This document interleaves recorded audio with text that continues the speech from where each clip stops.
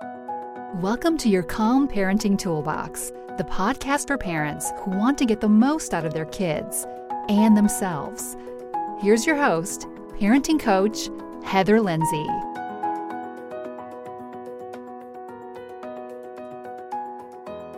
Hello and welcome to this next episode of the Calm Parenting Toolbox. My name is Heather Lindsay and I am honoured to be here and bring you this episode where I'll share with you how you can use your child's behaviour as a communication tool to help you improve their behaviour, reduce your stress levels and create that calmer family environment.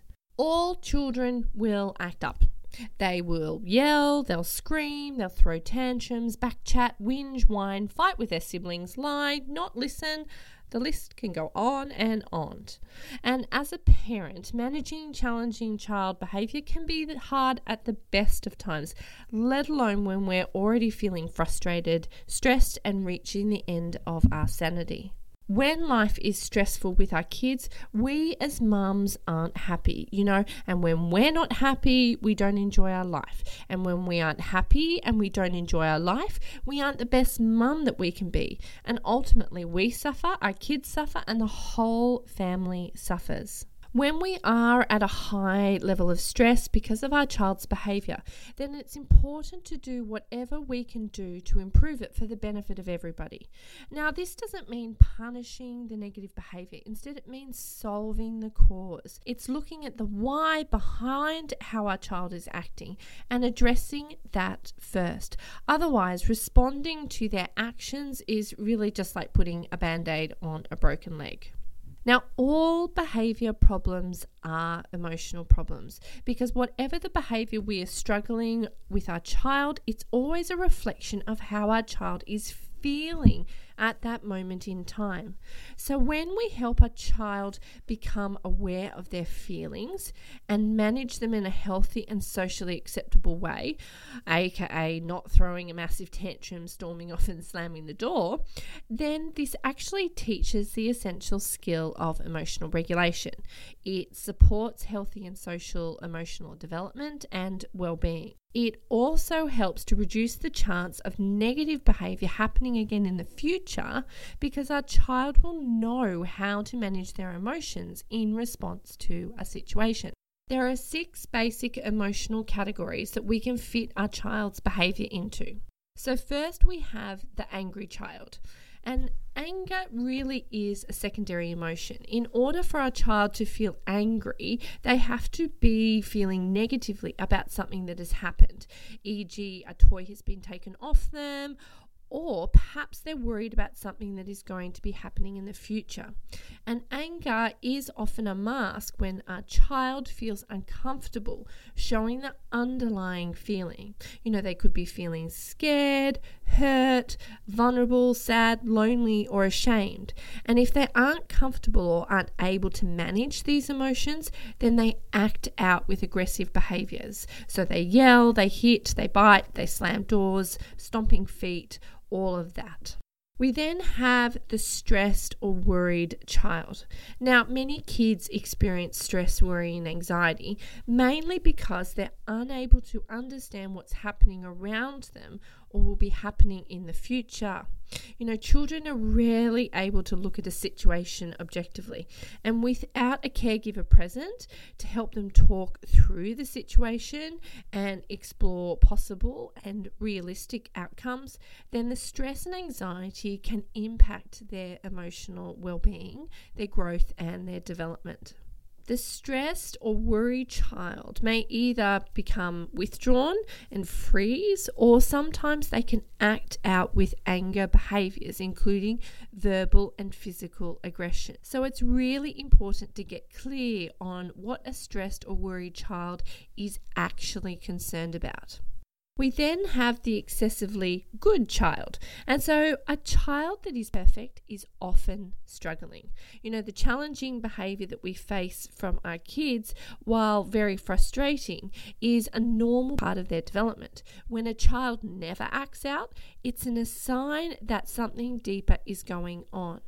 The excessively good child is often overly compliant in order to manage their anxieties, their fears, and their emotions. They have that need to be perfect, either to receive praise and to live up to expectations, or in order to feel like they are safe. So while it's great to say, oh, my child's behavior is perfect, it's also should be a highlight that, something else is going on as well. So we also have the sad child. Now, sadness is a normal and healthy emotional response to an upsetting event, whether you're a child or an adult. We all feel sad. However, when sadness becomes prolonged, it's often a reflection of the inability of our child to talk about their emotions and to feel accepted for having them. They don't feel like they are in a safe place or with safe caregivers to be emotionally vulnerable. And we do have the fearful or clingy child. And now we all know that separation anxiety is a normal part of child development. Our children hold on to us as a place of safety with the understanding of the concept that mummy always comes back. But that concept is something that comes with time and maturity. Being clingy or fearful of a parent leaving can become problematic when it's ongoing despite consistency in routine and reassurance.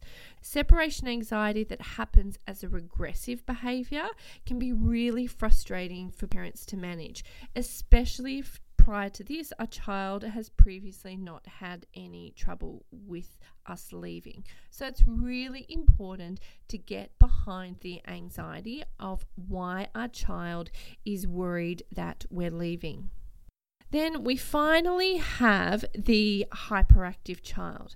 Now, when we look at the seemingly hyperactive child, we also must look at the difference between hypervigilance and hyperactivity. So hyperactivity related to ADD or ADHD is, that chronic behavioural condition, which is really related to brain structure, function, and genetic conditions.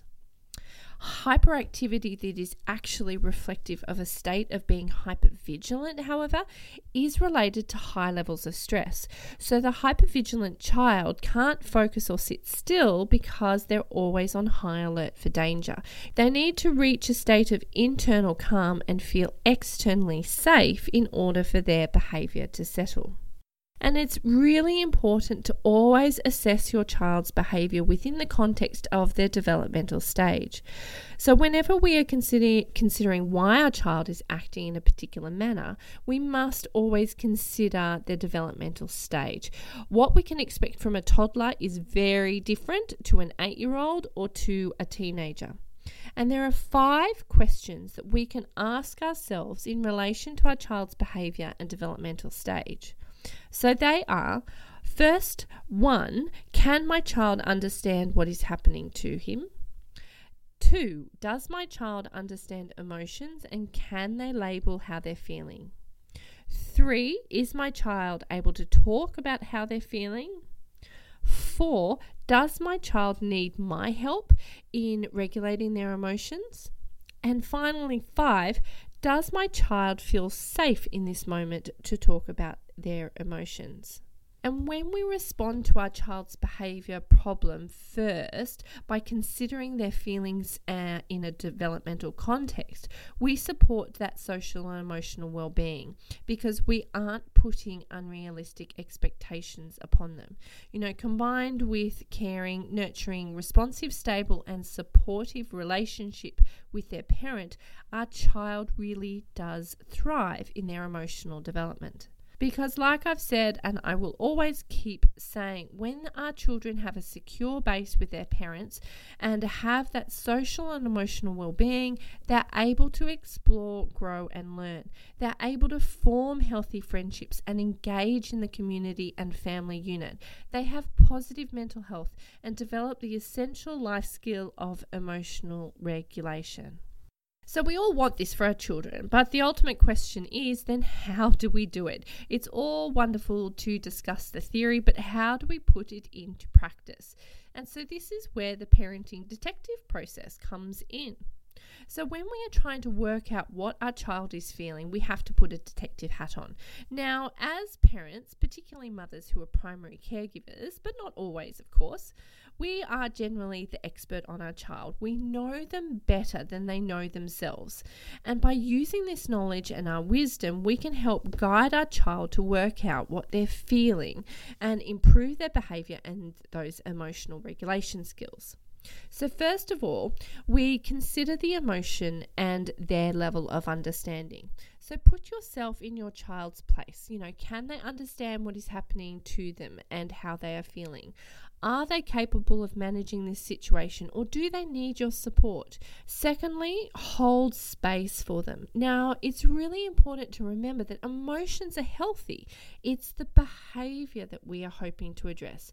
Holding space for our child means that we're willing to walk alongside them in their emotional state. We park our judgments and how we think they should be feeling about the situation, and instead we really listen with compassion and empathy. Our children need to be reassured that we are there for them and we offer that unconditional support regardless of how they are feeling. So thirdly, we need to be sensitive. Expressing emotions can be hard for adults, let alone for children. So we really need to avoid telling our child that he or she shouldn't be feeling in a particular way, because this only reduces the chance that they will be open and vulnerable with us again in the future. So instead we talk about what's happened. We might suggest and name emotions that we can guess or know that they are experiencing. We listen and we talk to them about why we feel emotions and what we do with emotions when we feel them. And finally, it's really important to be a safe place. Now, it is critical that when we want to encourage our children to express their emotions, that we remain calm. Taking a few deep breaths before responding to our child can make all the difference between staying calm or reacting with anger and frustration. After all, a child who is met with anger, yelling, or being dismissed by a parent is not going to learn A, how to have calm behavior, or B, motivated to come to that parent if they have problems again in the future. So what about discipline in this whole process? And whenever we talk about behavior, the subject of discipline always comes up. And it really is essential to remember that the root of the word discipline is to teach. It does not mean that we are punishing a child. Discipline helps our child learn from what has happened so that it doesn't happen again in the future. It's not a one-time event. Our children need to be taught the same lesson multiple times in order for them to really understand and take on board the learnings that we're teaching them. And the beneficial part of regular challenging behavior, although incredibly frustrating, is that it actually provides us with the opportunity to teach a lesson frequently. So when we find ourselves, facing that challenging behavior from our child and we want to think, oh no, why are you throwing another tantrum? Or, oh my gosh, you're fighting again. We need to remind ourselves that this is an opportunity to teach. We remain positive and supportive. When we discuss with our children their behavior, it really is essential that we're clear and consistent. If children get mixed messages about what's expected or required of them, the learning process takes much longer and it's really frustrating for all. So being consistent is very important between two parents of the child, whether we're in a two-parent household or a co-parenting relationship. So, how do we fix the behavior problems? Solving behavior problems is extremely effective when we use child-led play. And it's a practical and effective-based strategy that really strengthens the relationship between a parent and child while giving the child an open and supportive place to discuss what has happened. And that's when we teach, learn, and guide. Now, there is a previous episode of this podcast where I discussed how you can address specific behavior problems with child-led play. So if you haven't listened to it, then it's a must to go back. Just scroll through and find the episode. Now, it's important to remember that we cannot fix a behavior in the moment, like when everybody, be it parent or child, is stressed. Because when we or our child is stressed, the body is in a state of fight or flight. And this is the physiological stress response. And in this state, a child cannot learn about what we're trying to teach them about emotions, how to respond to difficult situations, how not to act or how to act. So in order to take this information on, they must be calm first. So responding to behavior should always happen after the event. Only when everyone is calm should teaching and any discussion take place. Now, aiming to improve our child's behaviour is not a bad thing. It's not something that we as parents should feel guilty about doing. Every child will have bad behaviour, but that's all it is, behaviour. A child having a tantrum is not a bad child. They are just having a severe emotional reaction to a situation that they are unable to control. They are having a hard time. A child fighting with their sibling isn't trying to be mean or aggressive. They are just having difficulty working out how to play or be together cooperatively and are having an emotional reaction in response to how they are feeling. The child who hits their mum because he got told he couldn't have ice cream for breakfast isn't trying to hurt her. He is feeling angry and frustrated and needs help and guidance to manage that emotion. Our children really won't learn emotional regulation and improve their behaviour if we do not help them understand what they're feeling. So we must first work out the cause, the emotion behind the behaviour, and then afterwards, only when everyone is calm, address the problematic behaviour, talk it through, and talk about strategies for managing it in the future. Now, if you would like to discuss your child's behaviour with me and what the possible feelings are behind it, and we can do some brainstorming, then visit my website, www.blissedoutmums.com.au, and get in contact with me. It is possible to get to the bottom of your child's behaviour. Use that insider knowledge as a mum, as a parent, and your wisdom combined with a little parenting detective work, and you will get things running more smoothly in your family. And remember to subscribe and rate this podcast in iTunes or wherever you have listened to it, and please share it with any of your mum networks to help any mum out there who's suffering in silence while struggling with her child's behaviour. It is always a good time to support each other. Thank you for listening, and I look forward to speaking to you in the next episode. Bye for now.